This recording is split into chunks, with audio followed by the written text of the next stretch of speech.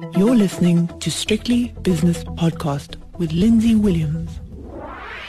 Welcome to this 91 Investment Views 2022 podcast. With me is Deirdre Cooper, who is co-head of Thematic Equities and co-portfolio manager of Global Environment. Deirdre, can you believe 2021 is almost at an end? 2022, what do you expect? I know, and it's just been an incredible year, right, with lots of surprises in many areas. We've obviously just come out of the COP26, the large climate conference that happened in Glasgow. I think, that conference won't go down as an unmitigated success, but neither was it a failure.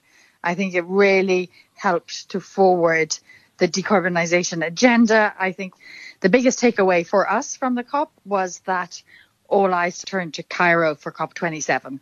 So the previous pattern was that every 5 years was the big COP. I think that's changing, and it's going to be every year. And I think that's a really important takeaway. As we look into 22, we obviously think about our three major drivers that we talk about. We think about regulatory change, we think about technology change, we think about consumer behavior change. So some of the things we're looking at for next year on each of those areas. On the regulatory side, focusing a lot on Build Back Better in the US. That's the large stimulus bill that the Democrats are looking to pass. We expect that to pass at the end of the year, but really only affect next year. And that has been pared down significantly from more than 3 trillion to about 1.5 trillion.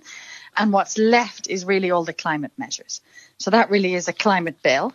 In China, we've had the PBOC announce subsidized financing for the green industry. Again, that announcement has happened, but it takes time for the transition mechanism to work in China. So that, again, will really start to affect 2022. When we think about technological change, we see a lot of progress, particularly in new areas. So we've started to add software companies, for example, that are helping to address the decarbonisation of buildings, that are accelerating product development in hard to decarbonise areas such as air transport. We've been doing a lot of work on the future of food and see a huge amount of technological progress there. And then finally, in terms of consumer behaviour, I think going back to where I started at COP26, I think one of the interesting things about that was how involved civil society were. So we continue to see this consumer trend towards sustainability as a big driver, and look at companies that make the materials for sustainable consumer products, such as, more sustainable bio-based shampoos and conditioners, such as that sort of future food area. You've answered my next question partially anyway, but I want you to take all of what you've just said and turn it into a brief 1 minute of risks and opportunities for your strategies next year. So I think the key risks are a little bit like this year, center around the supply chain. I don't think that's done. We don't turn the clock and it's suddenly the 1st of January 2022 and all those pesky semiconductor shortages and component shortages disappear. We've seen, significant cost increases in many of those components. Some of that's positive for some of the companies that we're invested in because they benefit from price increases. There are others where that's definitely been a headwind and sales have been slower as a result of that inability to access raw materials, or indeed it's affected margins. That's something we'll continue to monitor very closely. Our view is that as we move through the year, it's not going to stop immediately, but it will start to dissipate. And of course, we invest on a very, very long-term basis, looking for companies, not companies that can beat the quarter, but companies where we see really higher forecasts over the next 10 years than perhaps the market is building in. And because of that, we do see some of these short-term dislocations as an opportunity. The other opportunity, and it is related that I would talk about, is the energy crisis that we've seen in parts of the world. So those are really two very different energy crises. The one in Europe is supply-driven. It's really all about Russian gas. In China, it's much more demand-driven. Power demand in China is up 20% this year. In the short term, of course, that does mean, and we've all read about it, maybe a little bit more usage of fossil fuels.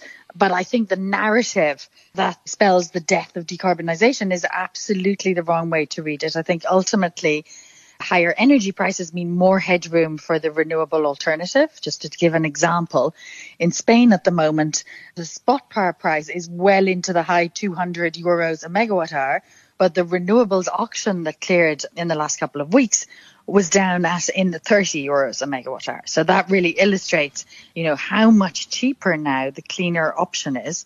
And over the medium term, I think that will accelerate demand in that area. That's an extraordinary gap between the two that you've just mentioned. We've got 30 seconds for you to give us a snapshot of your current portfolio positioning. So we're exposed to a lot of the drivers I talked about earlier.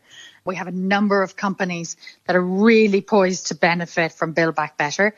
If that bill makes it through Congress, as we expect it to do, those companies would see big increases in their forecasts. That includes some of the clean energy names, but also companies that make efficient heating and cooling systems, for example.